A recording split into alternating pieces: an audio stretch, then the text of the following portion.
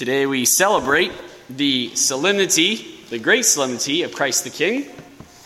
That's why there's an upside down trapezoid on my head. This is actually called a Beretta. It's kind of like your grandfather's gun that he used to shoot gut ducks, but instead it's something that I get to wear. It's something that's very exciting.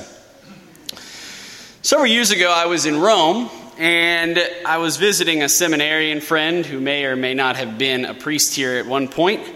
And we were kind of exploring the Roman landscapes, kind of around St. Peter's. And all of a sudden, around noontime, I hear a cannon go off. Pow! I was like, what the heck is that? And so the seminarian chimed in, and he said, that was a cannon put there by Mussolini to send the Pope a message to remind him every day that he's not in charge, that Mussolini's in charge. Well, that sounded pretty cool.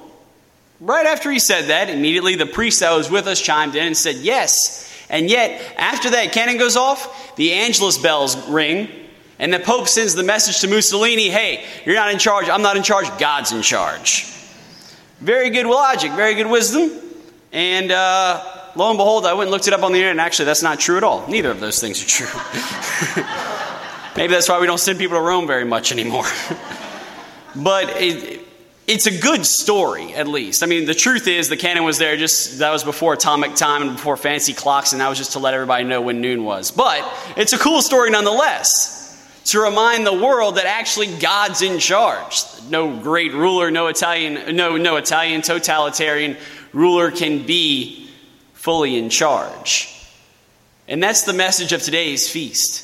Today's feast was established in 1925 by St. Pius XI in the wake of communism, in the wake of socialism, right after World War I. And it was to send that exact message, that we are not in charge, that communism is not in charge, that socialism is not in charge, but that Christ is in charge, that Christ is the ruler, that Christ is the way, that Christ is the truth, Christ is the life. And that if we really want to learn how to lead, if we want to learn how to rule, if we want to learn how to be kings, all we have to do is look to him. And he can show us three beautiful ways to rule that we can incorporate in our own lives. The first way that I find, and it answers a lot of questions that we have, is what Christ does is he allows his subjects, as king, he allows his subjects freedom to make choices. But he maintains consequences for their actions. He gives them the freedom to make their choices. He gives us the freedom to do what we will, but he holds to the consequences that come about. He doesn't just erase the consequences that might come about because of our bad choices. And I think that's the answer to so much wrong that we see in the world.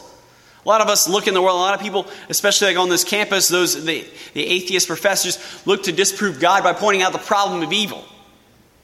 If God really is the ruler, why is it that his subjects do so many bad things? And it's because God does not rule the way Mussolini rules. He doesn't rule the way Adolf Hitler rules. He doesn't rule the way Joseph Stalin rules. He's not a totalitarian ruler. He's a king. This is something that I think we always need to remember by looking back upon history, is that kings really weren't dictators. Yes, kings of the buck kind of always stopped at the kings, but the kings relied on noblemen, on feudal lords to kind of rule their territory. They were not these kind of iron-fisted men. In fact, the only time that you really see true absolute monarchy isn't until the 16th century with Louis XIV. This isn't a very common preconception, and that's very much what we can sow and look at whenever we look at the lens of Christ. Christ is not a totalitarian ruler. He's a king. And in doing so, what he does is he allows his subjects, he allows his children, he allows his brothers to make decisions. And in doing so, he will never hit the reset button on these decisions. That's how a benevolent king works. That's how a good parent works. A good parent doesn't helicopter over their children. A good parent doesn't kind of keep them from doing make every little mistake possible. A good parent will allow the child to make the mistake and make the child deal with the consequences. It's a very great tragedy whenever parents enable their children to make mistake after mistake after mistake, never allowing them to learn from the consequences that come about. And that's something that Christ allows us to do. Yes, he will allow us to do our thing. He will allow us to make our free choices. But we will too will have to live with the consequences if we turn against him. That's what a good king does. That's what a good parent does.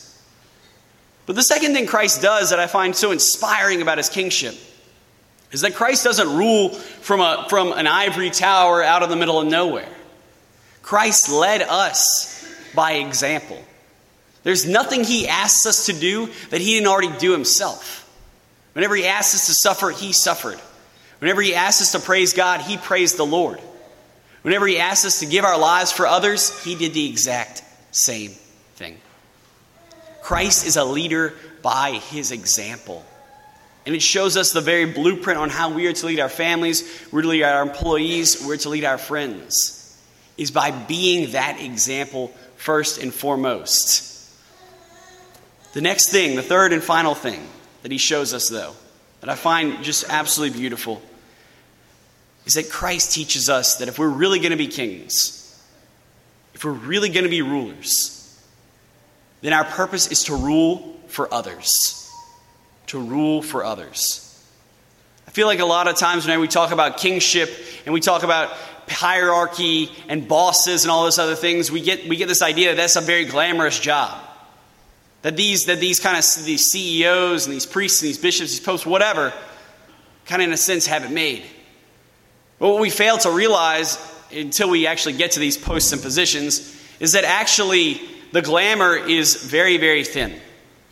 And the reality to leadership is not a matter of self-glorification. It's a matter of service. It's a matter of giving our lives and dying for somebody else. It's a matter of actually sitting down one night and writing homilies, not so that I can be praised after, but so that other people can be benefited. It's a matter of praying and praying and praying, not so that for necessarily my sanctification, but for the sanctification of the parish, the sanctification of all of you. That's the difference between a good priest and a bad priest, a good ruler and a bad one. One lives and dies for his own image. One lives and dies for himself.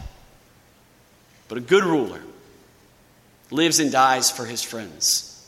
Lives and dies for his subjects, even whenever they don't care. Even whenever they don't care. And that's what Jesus did for us. The agony, the passion, the blood that he sweat was ultimately for people who didn't really care that much, who didn't fully understand what he was doing, for people who abandoned him at the cross, and yet he still did it. He still did it. And that's a blueprint for every single one of us. Every single one of us. Is that if we really want to rule, if we really want to be kings, all we need to do is three simple things. And it's allow our subjects to make their own choices and their own mistakes. To lead by example, and to remember that our leadership, our jobs, are not for ourselves. They're for others. Amen.